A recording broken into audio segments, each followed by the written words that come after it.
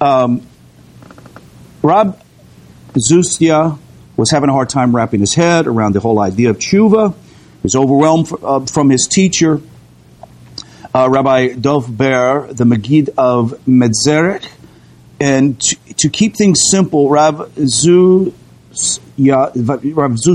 boiled the Megid's teaching down to 5 simple principles emboldened by the 5 verses from the Torah, each beginning with another letter from the word tshuva, return or repentance. And so, as we said, we'll write down in one single column, tav, which would be tamim, be sincere, tamim, being whole with your Creator, shaviti,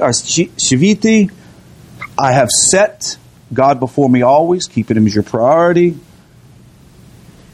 The yud in tshuva, the word is ve'aftah, and you shall love ve'atav, your fellow as yourself. Next is vav, v'chol, in all your ways, v'chol, your ways, in all your ways, know Him. And last is hatzniya, discreetly. That is, walk discreetly before God. Now, let me lay a quick foundation. There are 2 modes of return, or 2 modes of tshuva. One is a lower level, the other is a higher level. The lower level of tshuva is to turn away from evil and do good. First, reflect on the things that you have done that are violating God's will, and you also consider the things that you have not done that God wanted you to do. Then verbalize your regret over the actions and commit not to do them again. Where you have injured others, you make restitution, etc., etc., etc., or ask for forgiveness. The higher level of tshuva is going through from strength to strength. If you're around Rav Greenbaum a lot, he'll say, go from strength to strength. And what does that mean, to go from strength to strength? It doesn't mean muscle strong. It means that I continue to build on my strength, which means, for example, if we've heard this before, and maybe you would recognize the Hebrew phrase, I can't remember it right now, but basically, one mitzvah leads to another mitzvah, right? And one sin leads to another, right? I can't remember the phrase, but you understand. So the idea is, from going from strength to strength, is that you're always building. This is the higher level of tshuva. It's not just saying, I'm sorry, please forgive me, I correct my ways. But not only do I correct my ways, but I actually make midot, very serious character development changes, right? Like we've been talking about from our Musar classes. It's really taking serious what you do. Sandy, you and I were talking before class about some very simple things that we've done in our home to try to change how we create negative words you speak. Almost like creating your angels or your golems, right, in your home of negativity. And by not speaking those things, we brought in an atmosphere of peace and goodness into our home. And we can find that is really the true higher level. Now, the lower level of tshuva, as important as it is, was surely not what the Megid was expounding on what Rav Zustia was perplexed about. Rav Zustia was not the kind of person who had to worry about violating the Shabbos or cheating on business or forgetting to put on tefillin. This wasn't the issue. So these 5 verses must be about the higher tshuva. So the five phrases that we gave for the word tshuva have to do with the highest level of doing repentance or return.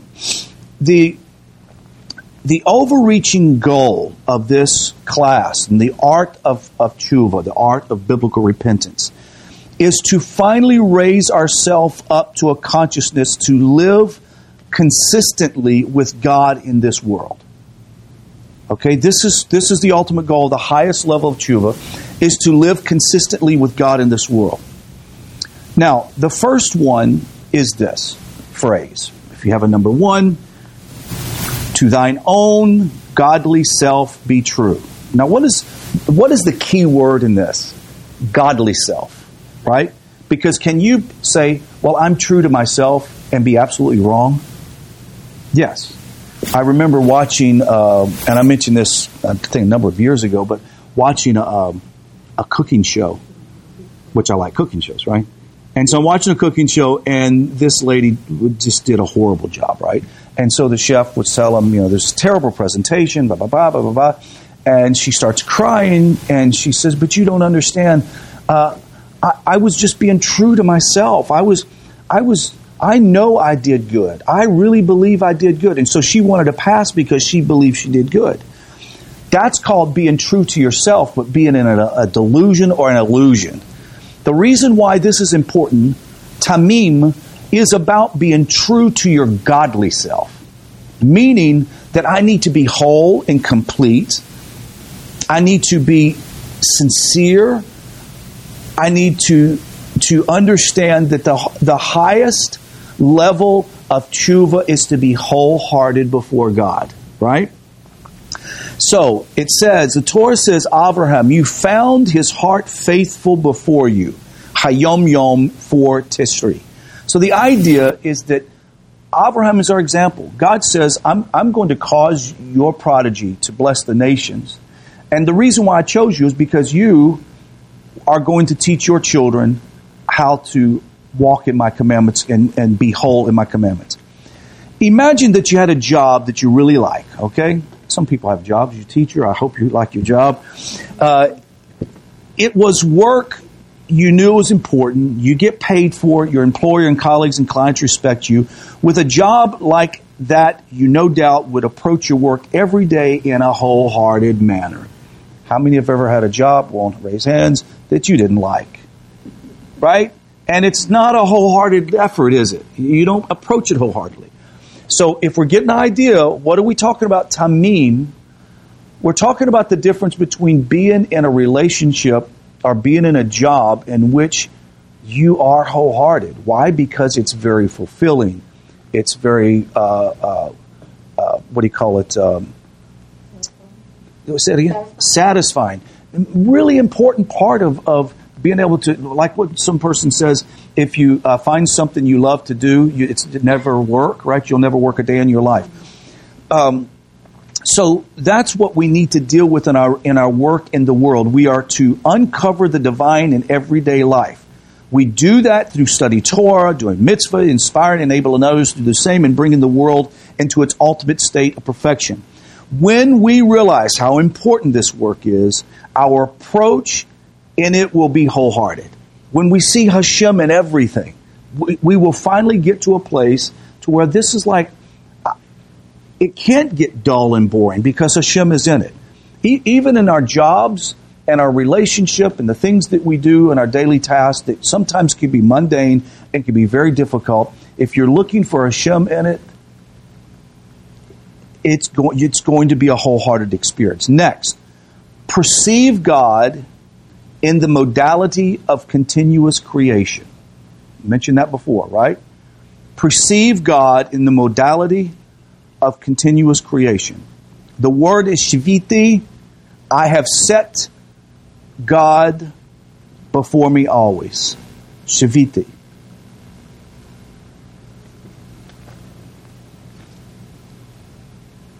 In Rav Soloveitchik, Dov Soloveitchik, in this book on repentance, for those of you guys who are watching it online, I would like to read a segment. Really, I find this interesting. Because the difference between acknowledging there's a God, believing there's a God, and knowing there's a God. We're going to talk about that for a second. Because there is a difference, isn't it? Right? Okay, here we go. It says, the idea, when speaking of the existence of God, which is in the context of the first positive commandment, he declares in Sefer HaMitzvot, Book of the Commandments, which is in the way of an instruction to the Mishneh Torah, that we are commanded to believe in the divine. On the other hand, the laws of the principles of faith in the Mishneh Torah, Maimonides, does not use the word believe, which is leha amin, leha amin, but rather the word to know, la'ida, right? Why does he do this? He writes to us the foundation, quote, and mainstay of all wisdom is to know that there is a primary being who is the creator. The use of both terms to be believe and to know seems to indicate that all the principles of faith involve a dual commandment. For one regarding the existence of God carries implications which pertain to all other commandments. This precept is at the root of all the commandments, and the precept of faith have our source in the basic idea, to know, le'ida, that there is a God. Now, what's the difference?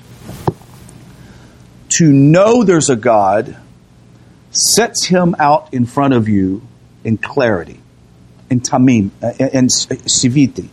You've set God out here and you know. It's not a belief system. What is the problem with what is the problem with belief rather than knowing? What would you think the problem would be? Maybe belief can be doubted. Very good, very good. Belief can be doubted. If there's no belief. Correct. So what ends up being the challenge to some people who has a, quote, crisis of faith is because their system is a belief system, and as soon as their beliefs have been challenged, which they were, thank you, we're all here sitting there as products of that, right? When your beliefs have been challenged, then finally what's stripped away, hopefully, Baruch Hashem in our case, it was only Hashem. That when your whole belief systems are dismantled, then truly what we ended up having to do is refocus on the true essence of the Creator and set Him before us. The idea is that we, especially our generation, we're a little bit older. You're youngie. You're too young. But I remember, the hippie movement, and everybody was in this. Huh? Yeah, tiptoeing, smoking weed, engaging in God, touching, getting involved in, what do you call it, Hinduism and Indian mysticism, and say again? I think I've heard of people getting involved in Buddhism, yes, Buddhism, etc. Shirley MacLaine, yes, yeah. Andes. Huh? She went up to the Andes. She went up to the Andes. She had stones and crystals around her neck, and interesting person. So everybody was on the search of spirituality. But the problem is if you're not searching for the Creator, then all you're going to get is what we call cheap, very good word, cheap imitation of the true essence. And so what ends up happening is people build belief systems on these imaginative, cheap imitations of the Creator. Are there truths that are attached to all of these that comes from Hashem? By all means, there are. But what we're wanting to do is to understand true tshuva and returning or coming to God is to strip away all of the illusions that does not paint the center focus of the one true God. And before we can actually begin to do avodah tshuva, that is service of repentance, we have to have a clear knowing that there is a God. Why? Because if it's just a belief system, I can say, well, who knows? Maybe I don't have to really repent because I'm not really sure that God really cares that much about what I do. Well, and then when the next new thing comes along, you precisely latch onto that. And right. Something else you try to jump on. So when you know there's a God, there's a motivation that drives you that says, no, there is a God, and this is the expectation He has of me. And so it does cause you to encounter your relationship with God in a completely different way. Next, number 3, love God by being good to others. V'atava, love your fellow as yourself. Say, lahavta. Yeah, thank you very much. I'm having a problem with my dyslexia now. It says that after the Rebbe taught that this love is an instrument, it means love the eternal your God, This is explained in the statement, whoever is pleasing to man is pleasing to God. This service of tshuva stems from the goodness of heart. Hayom Yom 6 Teshri. So what's the point? I can't physically touch the divine. I can't physically do something to create something for him. I can't contribute to the divine. So the divine gives us the ability to contribute to each other as a substitute for doing that for him. Why? Because if each person carries within them the essence of the divine, then when I am demonstrating my love for another, my compassion for another, my kindness to another, I'm actually extending that to the very essence of the Creator himself. And so tshuva requires me, and this is the higher level of tshuva, not only have I repented, not only have I changed my ways, but now I'm beginning to make the improvements in my life to have people around me notice that there is a different aura or different air about myself because I've placed God in front of me. I've set him out here. He's my number one priority. And remember, there's also this idea of, and we'll get to it in a moment, but I think the last one is to be discreet in your relationship with God. Just touching on this, it doesn't mean to be hyper-religious. You understand where you come over as a pompous, pious individual? That's not what we're talking about. What we're talking about is a person whose practice in their daily life is real, it's genuine, it's authentic, it's not fake, it's not platitudes. It is truly about loving your fellow. Next, number 4. Very important. And this ties into the idea of knowing God. Number 4, see God's providence at work in every facet of your life. V'b'chol. In all your ways, know him. There's a psalm that says, remember this? Trust in the Lord with all your heart. Lean not into your own understanding. And all your ways acknowledge him. And what will he do? He'll make your path straight. Pretty beautiful psalm. It's been one of the mantras of my whole life. This idea is in all your ways, know him. Acknowledge him. In all your ways, knowing that you are fallible, that you are finite, and he is infinite. And recognizing that sets a person to look around and say that if God is infinite, then his potential is infinite. Then his giftings are infinite. And his giving to me is infinite. And it's why Sandy wakes up and says, this was a good day the first thing in the morning. Because you know Hashem's kindness and compassion and gifting to you is infinite. We're finite. So if I lean onto my own understanding, what kind of understanding do I have? Finite. It's minimal. It's limited. At the very best, it's limited. So a person who sets his heart and mind to observe all that happens to him, around him or her, will perceive godliness tangibly in evidence. As the Mettler Rebbe pointed out, business people have an advantage over secluded scholars in that the former can witness actual manifestations of godliness. This form of service of tshuva comes from one's perceiving the particular divine providence. It's found in Hayom Yom 7 Teshri. Earlier, we are told of the importance of seeing all the reality as part of an immense ongoing creation. Here we go one step further as to see every moment in creation as a direct, immediate manifestation of a benevolent, eternal purpose that motivates us to practical action.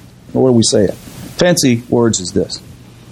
Even when the contractor comes in and messes things up, I need to see the providence of Hashem. I need to see that I acknowledge him in this. And you've done that, right? You was like, hey, what am I doing wrong? Is there like a dark cloud over me? Is there something happening that I'm not doing right?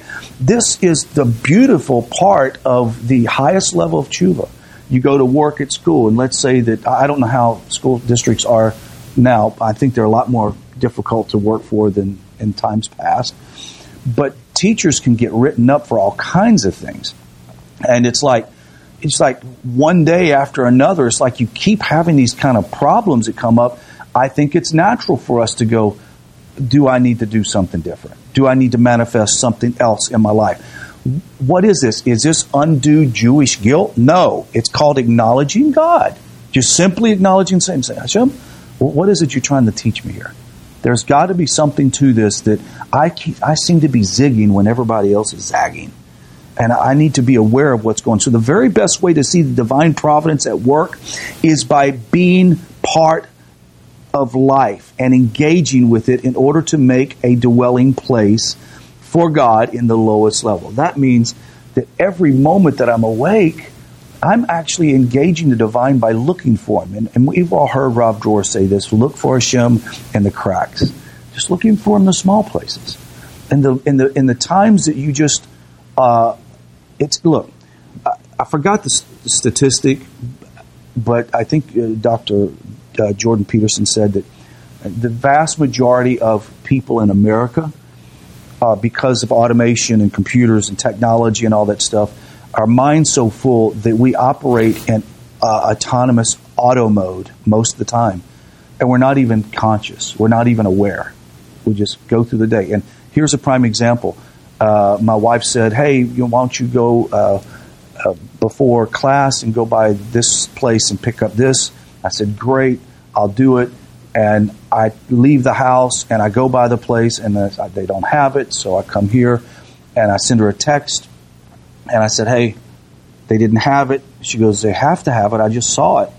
And I said, no, they didn't have it. She goes, where did you go? And I said, I went here. She goes, that's not where I said to go. And I went, you're right.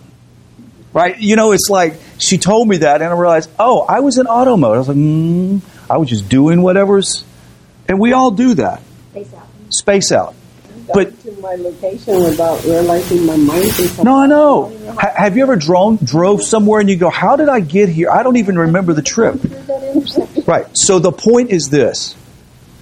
God forbid that we would go through life and not be conscious of the Creator. And if the vast majority of people in this world spend 80% of their time in sort of a zombie mode, we're missing out on finding the Creator.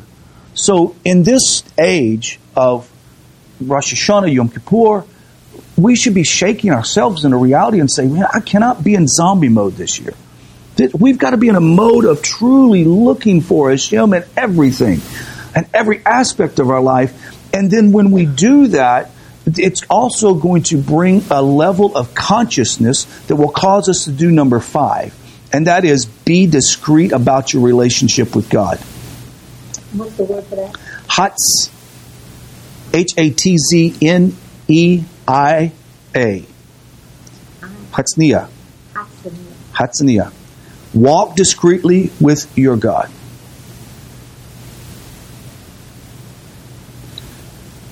I like the quote here. It comes from Hayom Yom 8 Tisri. It says, a man should always be artful in piety. The artfulness lies in seeing that his piety not be noticed at all. Now that's different. Your piety shouldn't be noticed by all. Know that a number of the early Hasidim concealed their true selves and when discovered were sincerely distressed. This is Avada of Tshuva, which comes from being discreet. So the idea is that once we become confident in our relationship with God, we don't need to put out some air of, I've got a better connection with God than anybody, and I'm so holy, and I'm so special. In reality, most people should be able to look at you and go, doggone it, what makes that person such a fun person to be around? It's discreet.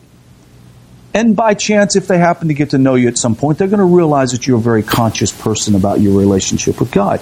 But it's about being very discreet. We talk about this attribute of modesty all the time in Judaism.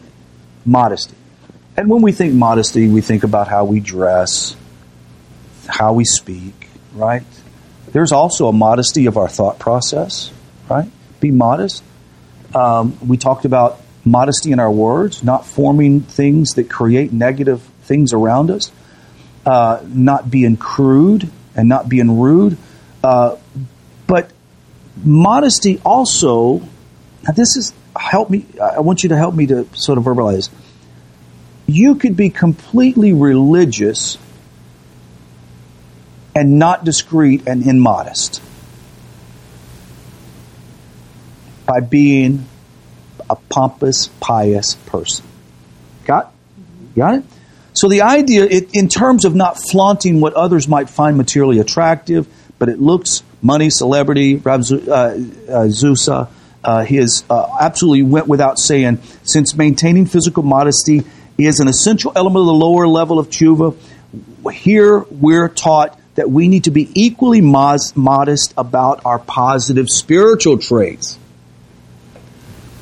How many times you've been around someone that wants to let everybody know they don't eat that kind of food? Right? And there's no need to pronounce it. Just don't eat it. Right? Somebody I don't eat that. I love that the rabbi that is asked if he wanted to eat a certain food, and he's in a kosher house, okay? But he didn't know if the hechsher was the right hechsher for this particular item, so he just said, my doctor said I shouldn't have that. Right. You understand what I'm saying? It was Rambam, but the whole point was my doctor said I can't have that. And that's modest. Not like, I'm not sure if your hechsher is good enough for me. That would be immodest. So we understand what this means. It's also demeaning the other person. Very demeaning. Right. So if your piety humiliates someone else that doesn't deserve to be humiliated, there's nothing good about that at all. Nothing good. The reason that we do this is obvious. Even when one has managed to control or even transform his physical cravings, the cravings of ego for attention and admiration can still remain. So for the average person who's still struggling with physical impulses, doing good and succeeding in being modest about one's positive qualities can provide the inner strength to overcome even his strongest physical desires.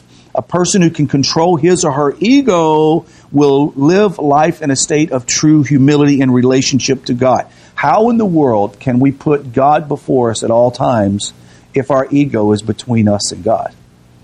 And it's so easy to have an ego that says, well, I've made all of these accomplishments, and this is what makes me such a special person. God forbid, I know that nobody in this community is that way. But it is a shame when you run into people like that. And I have run into people like that in the past, and it was not very pleasant. So in the conclusion of this thought, the Day of Atonement contains the richest variety of communal prayers, in which the real heart of tshuva comes from when we pray. But as we see, true biblical tshuva and true biblical repentance is not just saying you're sorry, not just removing those negative traits away from you, but going from strength to strength and building on your character traits and becoming a better person this next year than I was the last year. It's about building on our character traits and refining the finest detail of our midot, our character. And by Hashem's loving kindness, all of us will go from strength to strength, and this Yom Kippur, we will be inscribed in the book of life in such a way that we bring new prosperity, new blessing, and more than that we are able to draw closer to Hashem. That concludes this.